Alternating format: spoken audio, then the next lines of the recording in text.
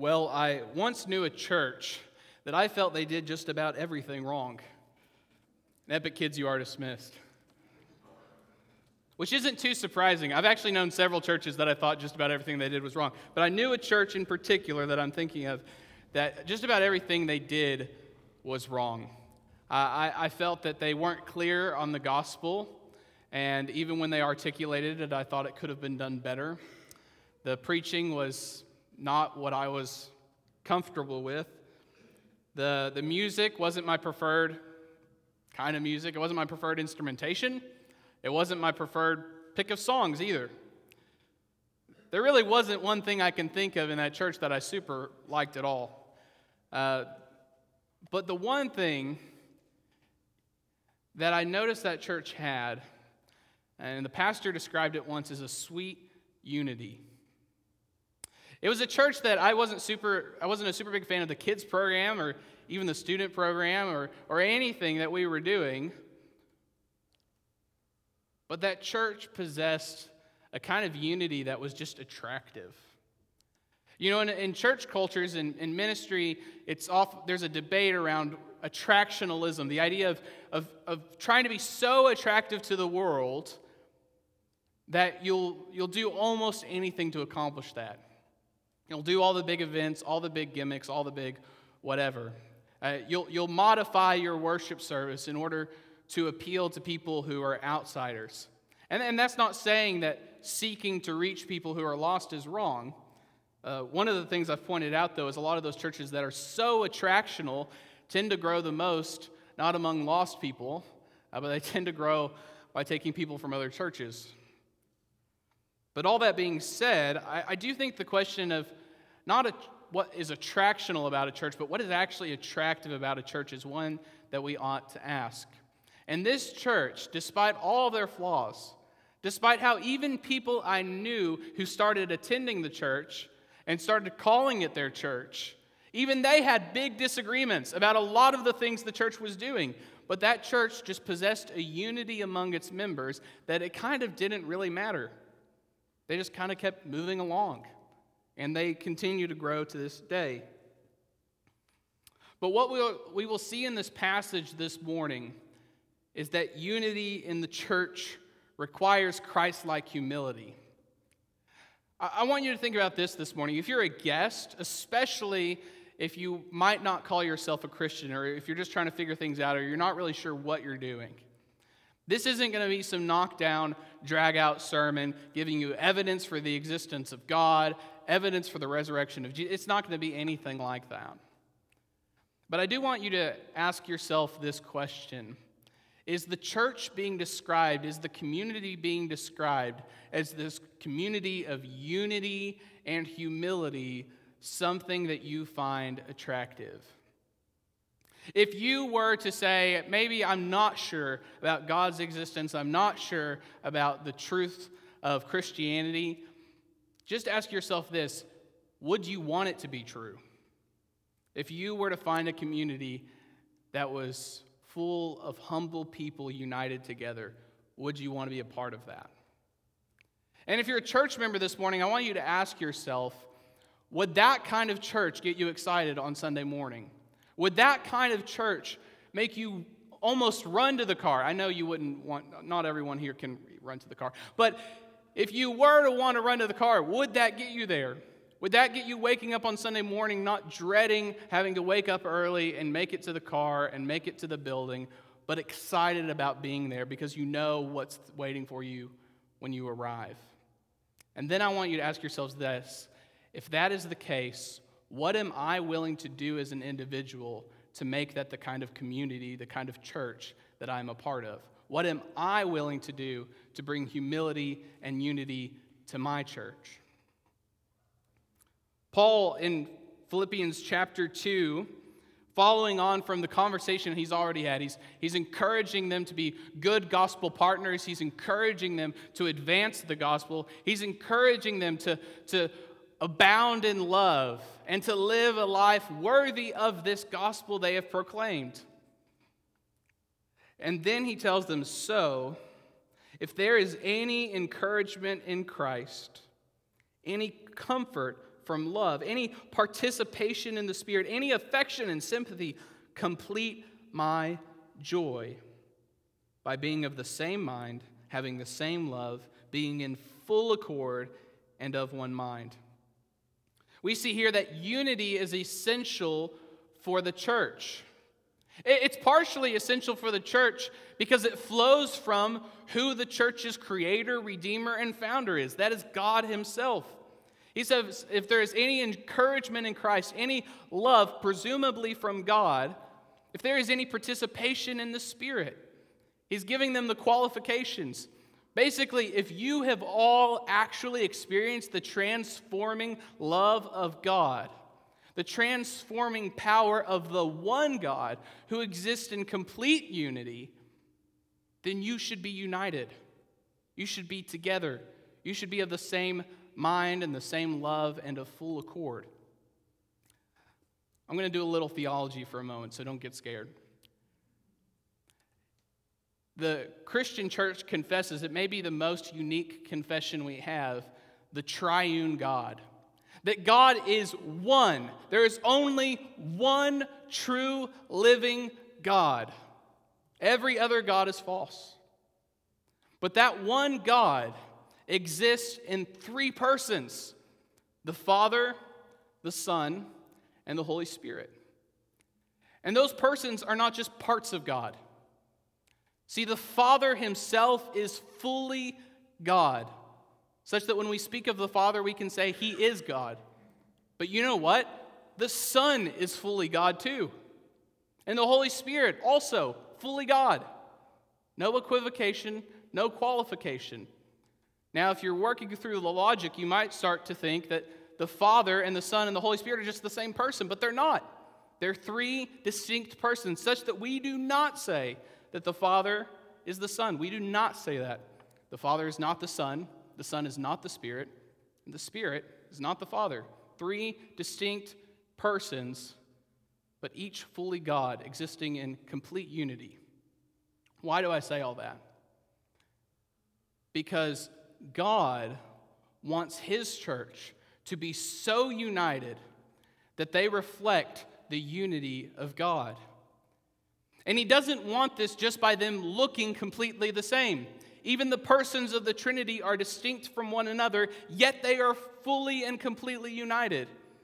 In the same way, Paul isn't telling us in this scripture, you be like him and him be like her, and we'll all be exactly the same. He's saying, no, you can still be who you are, but we're going to be fully united, distinct but fully united as one congregation, one church, one people, one family. So unity isn't just some abstract idea. It's not just some goal that some business person came up with. It is fundamental to what the church is because it's fundamental to who God is. And God is the creator of the church. He is the founder of the church. He is the redeemer of the church. So the church should reflect God in how it is united. And Paul specifically is concerned to highlight that the Philippian church needs unity because of the circumstances they are going through. On one hand, there are divisions in the church which become more clear as we get later in the letter. There are divisions in the church that are threatening the church. They're threatening the health of the church, and they're threatening the strength of the church. And those divisions will hinder the advance of the gospel. Let me ask it like this. Now, most of the people in this room are probably Christians who confess Christ. But when's the last time, and it may have been some time for you, that you visited a church and you said, man, I hope when I go to this new church, they're as divided as anything. I can't wait to go to a church where everyone is bickering with each other, everyone is gossiping about each other, everyone hates each other. That's the church I want. Who says that? No one. When we go to church, we want people who are united, who love each other, who show that love. If the church in Philippi is divided, then they're not going to be able to effectively advance the gospel. They're not going to bring in their brothers and sisters to keep wanting to come. But not only that, those people who are lost outside, they're not going to want to come either. Unity is essential to advancing the gospel.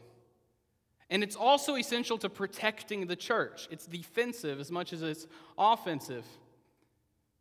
Because there's opposition coming against the church in Philippi. And Paul is concerned that they will start to be quieter about the gospel. They will stop being publicly aligned with Jesus. They'll start to hide and withdraw.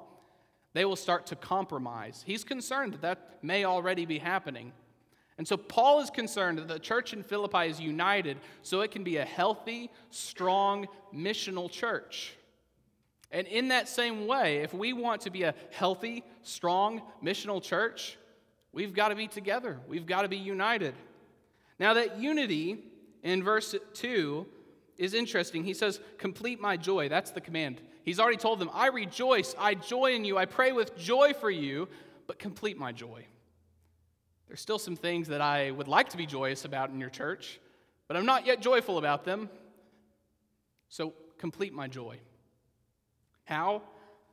By being of the same mind, having the same love, being in full accord and of one mind. Now, I've already done this a few times, and I hate doing this. I hate talking about the original languages, and I hate debating all the sentence stuff, but we got to do a little bit of that this week as well. It just keeps happening. Sorry, Philippians. Paul wasn't as clear as we wanted.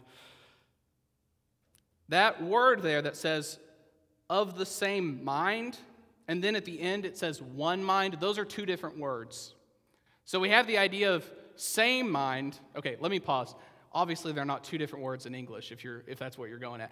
They're two different words when Paul wrote them, okay? So on one end, there might be that intellectual side of it, that thinking, that considering, that pondering, that meditating, that side of it, have the same mind. But he also says, being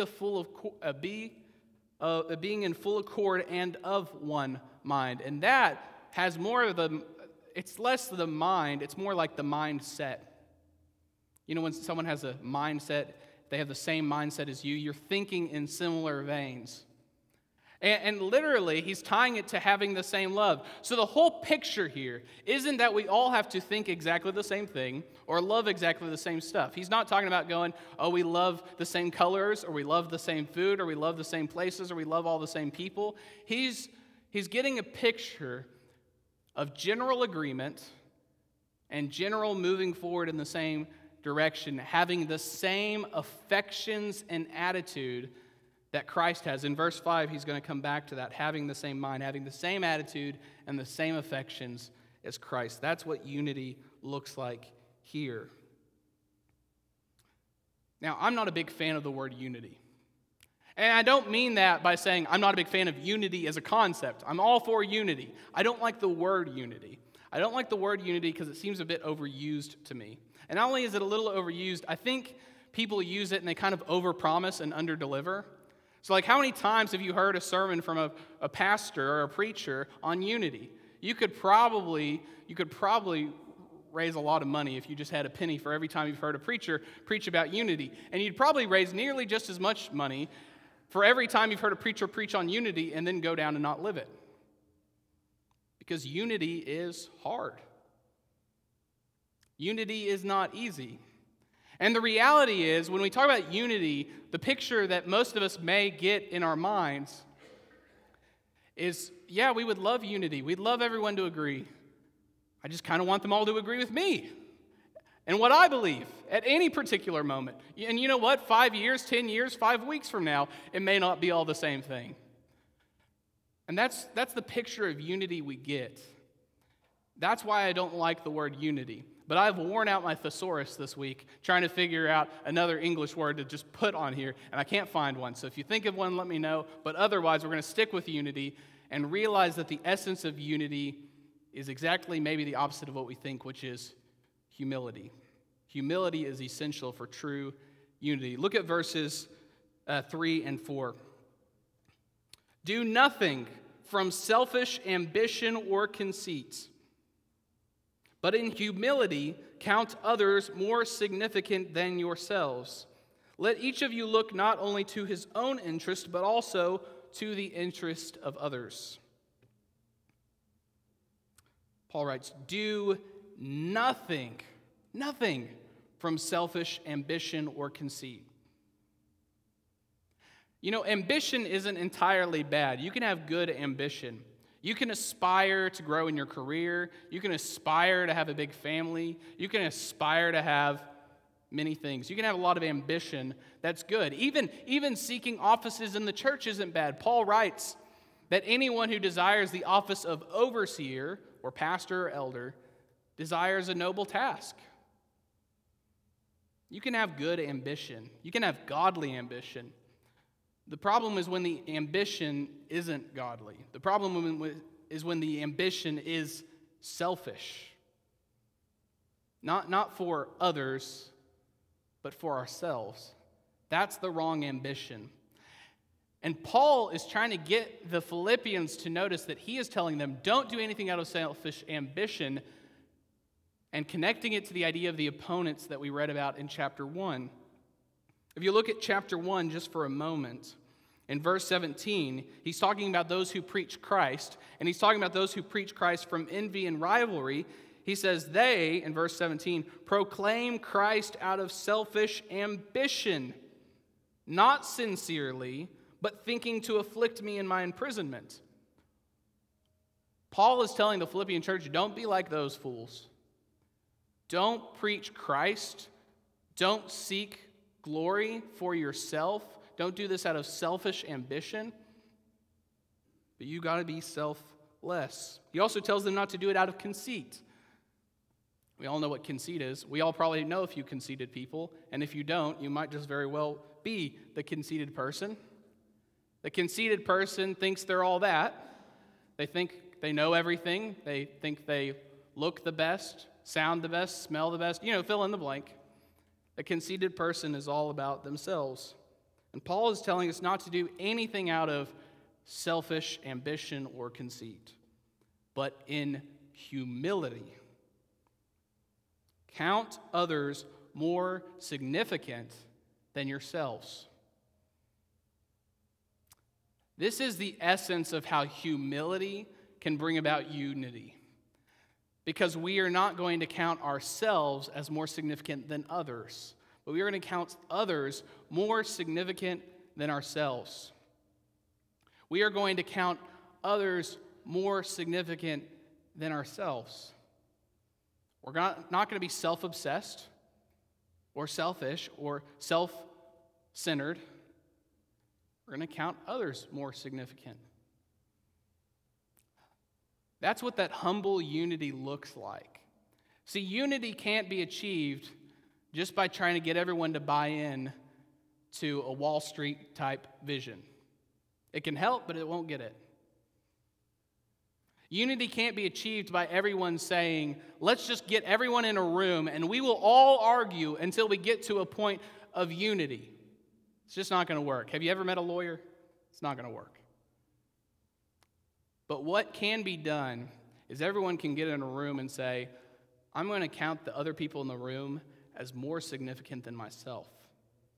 Everyone can get in the room and say, I'm just going to worry a little bit less about my own opinion. I'm going to worry a little bit less about whether I get my own way. I'm going to worry a little bit less whether my name is glorified in this, and worry more about honoring the other people around me and seeing God's name be brought glory.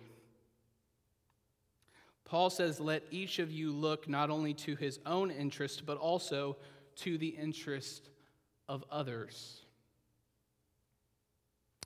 Sometimes we get an idea of the humble person. The humble person doesn't really care about their appearance. The humble person, really is kind of self-deprecating. They're very quick to say, I'm not the best. I'm not very good. There's lots of people better than me. The humble person is this picture of just utter self-hatred. That's not what humility is. In fact, the humble person, you probably won't even notice them talk about themselves at all. They won't say positive things about themselves, but they also won't say negative things about themselves. You won't even know what they think about themselves.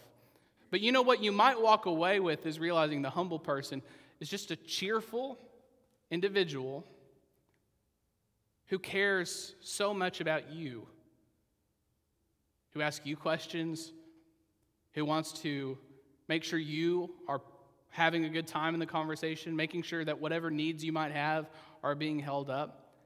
The humble person isn't going to draw attention to themselves at all.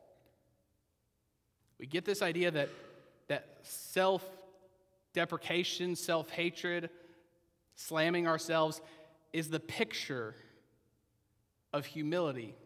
But that's just another form of pride.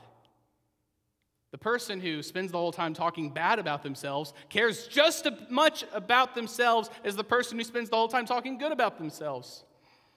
See, the person who is humble looks not only to his own interest, good or bad or indifferent, but also to the interest of others. There is an other love and an other service that is essential to humility, and that humility is essential to true unity. We start to see churches, families, communities, people walk together in unity when they are less concerned about being right about everything, and they're less concerned about telling everyone they're right about everything, and they're less concerned about making sure their way is gotten, than when they just open-handedly move forward together. And the best example we have of humility leading to unity is in the person and work of Jesus Christ. In verse 5, Paul says, "Have this mind among yourselves, which is yours in Christ Jesus." This mind, this attitude, this affections that we are supposed to adopt are ours in Christ Jesus. On the one hand, they are ours because if we are in Christ, we have inherited them. But on the other hand, if we are in Christ, we are to follow his example. And so we are to have this mind among ourselves, which is ours in Christ Jesus. He says, "Who though he was in the form of God, did not count equality with God a thing to be grasped, but emptied himself by taking the form of a servant." Jesus Christ, who was and is the pre-existent Son, the Son of God, the second person of the Trinity, the Word of God, who existed before creation was created. In John 1:3, he says that all things were made through him, and without him was not anything made that was made. It's the pre-existent Son, the Word of God, fully God, with no equivocation, who existed before creation could be pointed at, could be thought of, before you may even have been thought of. He was in the form of God, but he did not count that equality with God a thing to be grasped.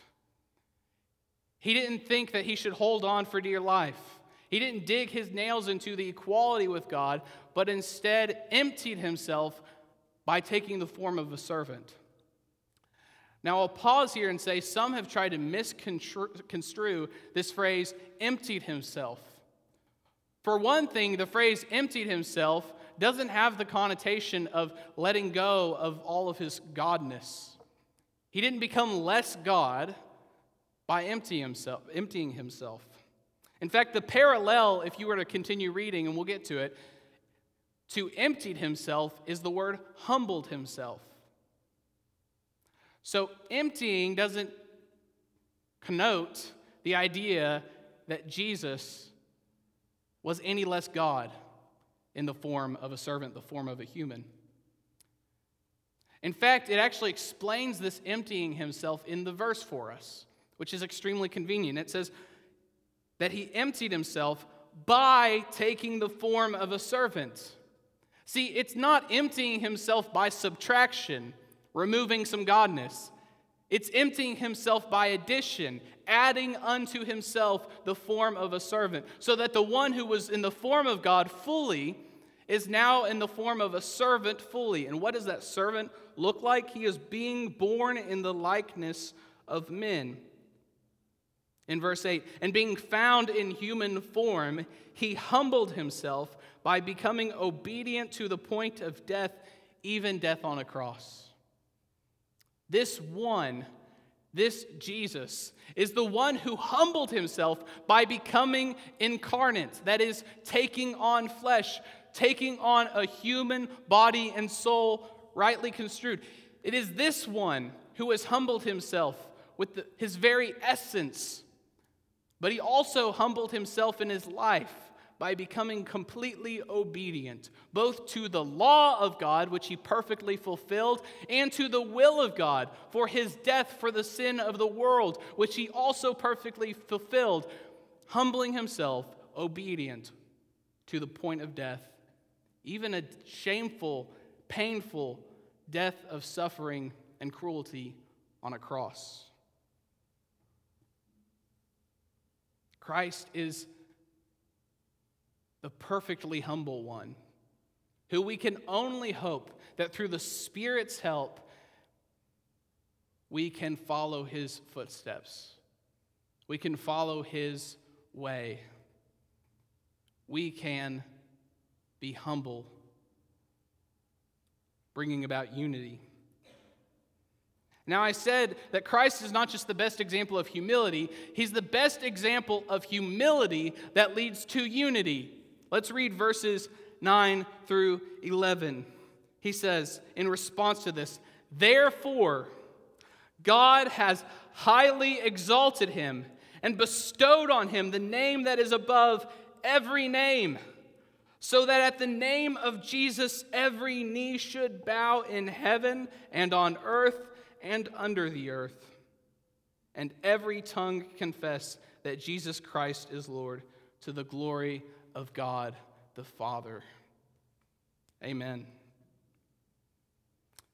He humbled himself, becoming not just remaining God, but also becoming human. He humbled himself, going to the cross and dying for the sin of the world. Therefore, God has highly exalted him, so that at the name of Jesus, every knee, not just one knee, not just a few knees, every knee should bow. Where? In heaven and on earth and under the earth. And how many tongues? Every tongue confess that Jesus Christ is Lord. This is humility that brings out unity. It is perfect humility that brings out complete unity. Now, this passage is not teaching. It is not teaching that all people will be saved. It is simply teaching that one day every person will acknowledge the truth that Jesus Christ is Lord. For some people, and I hope everyone in this room is one of them, I hope all my family is one of them, I hope all my friends are one of them, there will be utter joy and worship and praise as we bow before our King and we confess that he is Lord. There will be utter joy. But for some, that posture and that voice, as they confess Jesus Christ as Lord, will be judgment for them. They might do it very well with tears in their eyes and a strained voice. Paul writes in Romans that if you confess with your mouth that Jesus is Lord and believe in your heart that God raised him from the dead, you will be saved. If you confess with your mouth in this life that Jesus Christ is Lord, you will confess that same thing with complete joy on that day. But if you will not confess that today, if you will not confess that in this life, then you very well will confess it whether you want to or not, and it will be your judgment. It will not be a joy. And I beg you, if that is you, if you have not confessed that, or if you have not confessed it with the belief in your heart, I pray that you do today. Christ, through his life and his work, demonstrates perfect humility. And that perfect humility results in complete unity, and that unity is found in everyone with every voice saying out loud and believing in their heart that Jesus Christ is Lord.